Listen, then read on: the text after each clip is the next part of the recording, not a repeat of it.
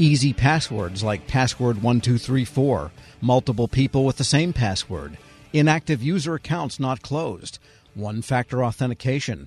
Sounds like the average agency cybersecurity posture of, say, 1989. But no, that's the Interior Department right now. We get the details from Interior Inspector General Mark Lee Greenblatt. Mr. Greenblatt, good to have you back. Thank you for having me on again. I appreciate your highlighting our work. And in this day and age when one might have presumed the password situation was cleaned up by agencies, what prompted you to look at Interior Department password policies and practices? Well, we have a robust IT audit team that has developed a strong track record of probing the Department of the Interior's infrastructure with respect to IT. And this particular review started with our efforts a couple of years ago to look at Wi-Fi networks and the ease with which we were able to crack into passwords related to the Wi-Fi networks in the department led us to think, hey, maybe there's a bigger problem with passwords here. And so we developed this mechanism to explore the password complexity requirements inside the department. And just briefly, to the extent that you can describe the methodology, how did you crack passwords and find out that people were using, in a widespread manner, pretty weak passwords?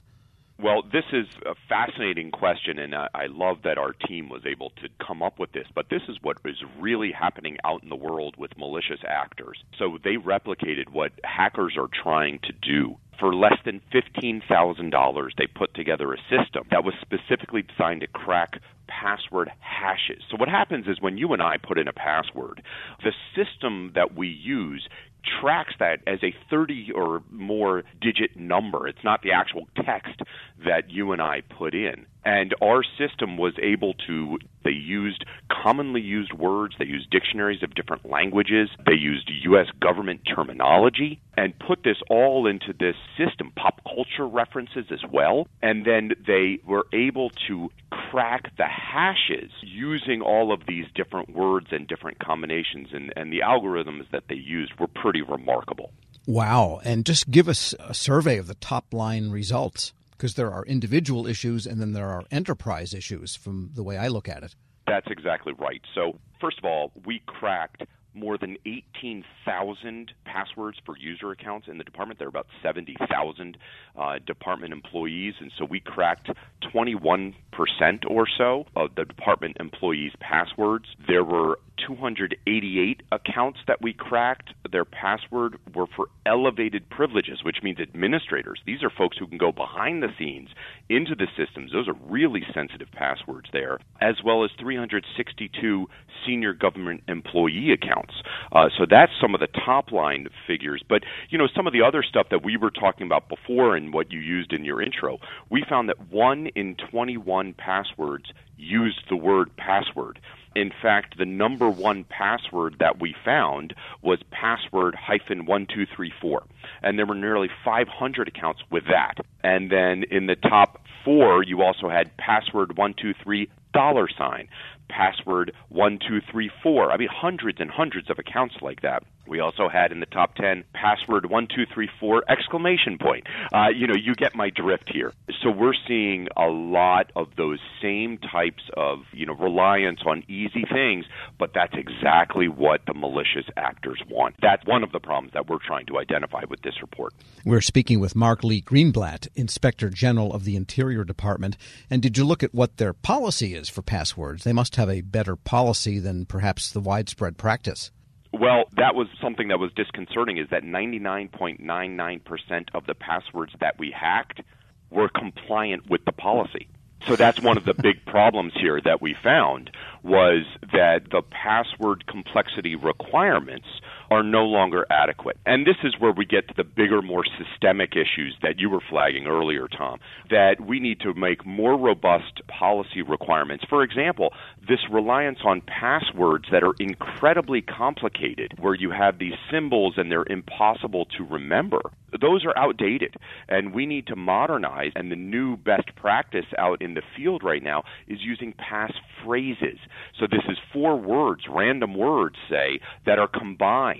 And there's a much greater difficulty for a hacker to read your mind about 4 random words in your brain, as opposed to password 1234. And so that's where the modern best practices are gravitating toward, and that's what we're trying to urge the department to move toward: passphrases, not passwords. And then there's the issue of more than one-factor authentication to begin with. That's exactly right. That was another big problem that we found with respect to the department's policies here. We found that 89% of the high-value assets, these are the sensitive data sets and sensitive computer systems, had not implemented what's called multi-factor authentication. And this is what you're talking about, Tom. So there are two kinds. There's single-factor authentication and multi-factor authentication. And so we are trying to move the department and the rest of the federal government towards MFA, multi-factor authentication. And what that is using at least two factors to access computer system. And there are basically three big buckets. One is something that the user knows, which is like a password or a PIN number, something that the user has, like a PIV card or a token, and something that the user is, like a biometric measure, which is like fingerprints or retinal patterns. And so a multi-factor authentication would use two or more of those buckets.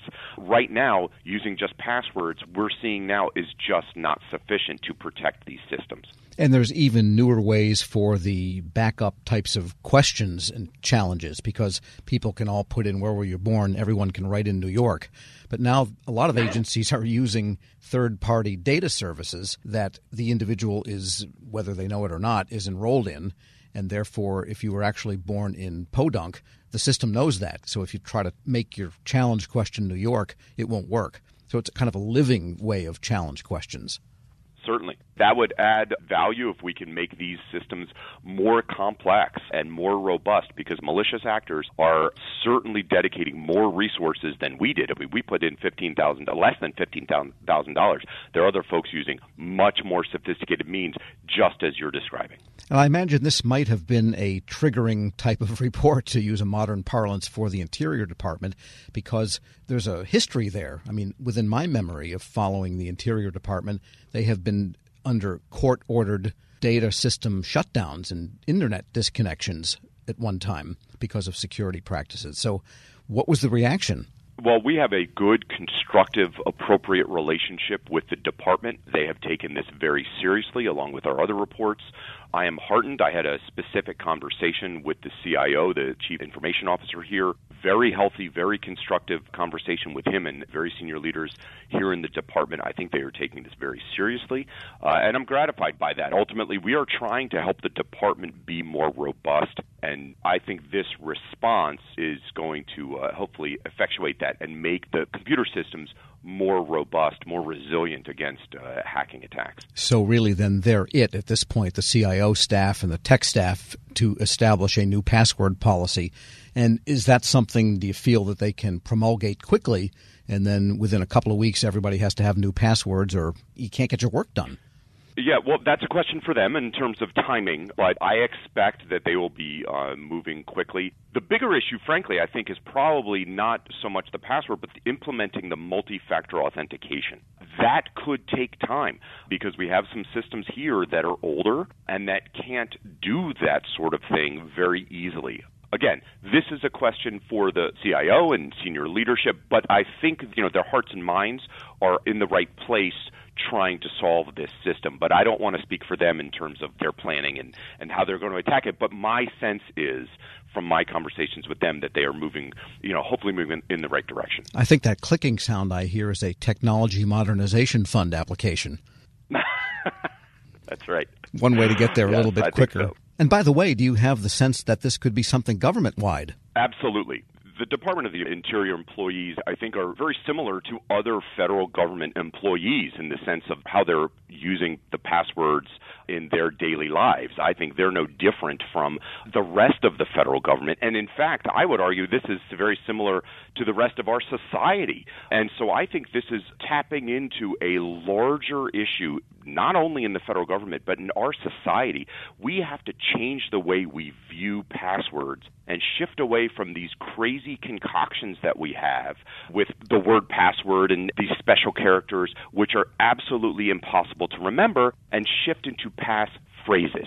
That really is the societal shift that we need, and that includes the federal government as well, to answer your question. But I think it's actually much bigger than just the government itself. All right. Mark Lee Greenblatt is Inspector General of the Interior Department. As always, thanks so much for joining me. Thank you very much, Tom. Appreciate your support. And we'll post this interview along with a link to his report at federalnewsnetwork.com/Federal Drive. Hear the Federal Drive on demand. Subscribe wherever you get your podcasts. Leadership today, especially within the federal workforce, is being tested more than ever before. Sean Ferguson, Senior Vice President of Government Relations and Chief of Staff to the Office of the Chairman at the Special Olympics, joins host Shane Canfield, CEO of WEPA, to discuss the importance of leadership, inclusion, and community building. To learn more about how you can get involved with the Special Olympics in your community, visit specialolympics.org/get-involved. Hello, and welcome to the Lessons in Leadership podcast. What are some of the biggest lessons that you've learned working with that community? Shane, it's almost immeasurable. The things I've learned since I've been with Special Olympics. One of the things that drew me to Special Olympics when I made the move over from the NFL was that my mother, my grandmother, my aunt all took care of people with intellectual disabilities and physical disabilities as well. So all of my life I was interacting and around usually young people, but also adults with disabilities. And so I knew that work a bit. You know, they basically were in direct care, and I will say, and I obviously will say about my family, my mother, my aunt, my grandmother, they're saints. But the men and women that do take care of people with profound disabilities are really, we can't do enough to salute them. They're really heroes. And so I was drawn when I just saw that, Special Olympics was looking for someone. And I thought, well, take a look at it and see send in my information. And lo and behold, I get hired. And I learn every day almost something especially from our athletes. We're blessed to have a number of athletes that work here in our office in Washington, D.C. And, Terrell, who works in our mailroom, who comes by with packages and deliveries. If you're having a day that's, getting away from you and you coffee hasn't kicked in, but Terrell comes by, always happy, always enthused, has a good story. Like, it can just turn a day around for you. And you think of, so often when he'll walk away, I'll be like, whatever was bothering me or whatever is, stressing me out. And come on, look at Terrell. Like he faces everything with optimism, and I've seen that also in our going to competitions throughout the United States and globally. You see people who have had everything stacked against them.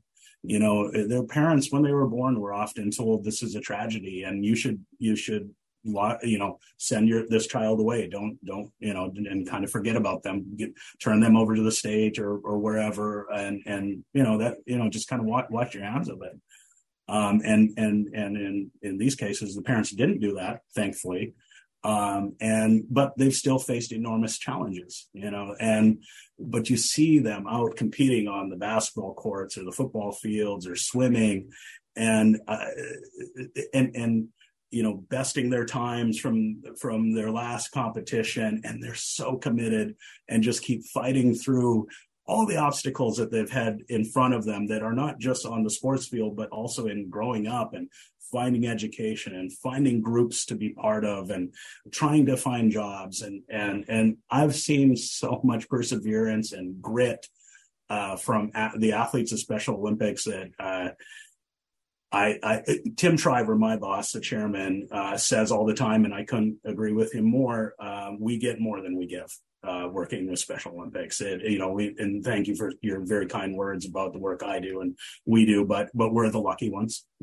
Those of us that work here are the lucky ones, because I said to someone the other day, the things that I've been able to see and experience with athletes, you just don't get to do that anywhere. And it's so unique and it's so joyful. And I mean, we work hard, and we're up against the things that nonprofits are up against, and the issues of the day. But man, you see it, and the inclusion at Special Olympics, no one's excluded.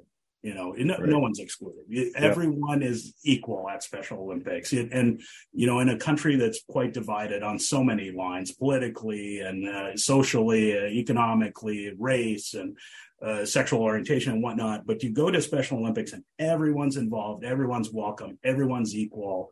And I've learned that it's a model for our country and for our world. I just think that if people were involved in Special Olympics and experience the power of Special Olympics for themselves, I can't imagine that won't help our country and help our world to experience that true inclusion and acceptance of difference. How can listeners get involved in Special Olympics? Ways to get involved, tons of ways. So volunteers, obviously, coaches, officials, and the thing that Tim Shriver has done and really pushed in the years that he's been chairman is the unified sports model that I'd mentioned earlier, where people, and it doesn't have to be, it's not just school age. It's we say 9 to 99 or year old folks that play on teams, bowl together, golf together, play soccer, basketball together.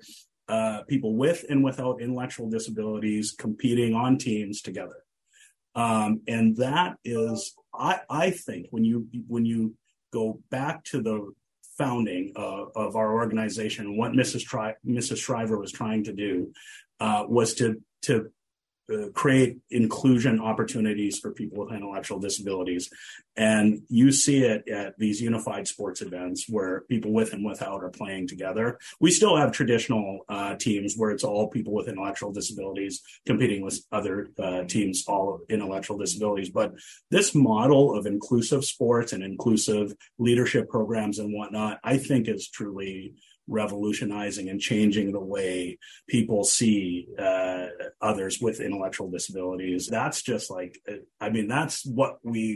that's what we're trying to do. We're trying to bring people together and bridge difference and celebrate differences, and that our athletes, man, are some of the grittiest people that you will meet, and there's a lot to learn from our athletes, and playing sports with them and interacting is how you'll learn it. Check us out at, specialolympics.org on our website.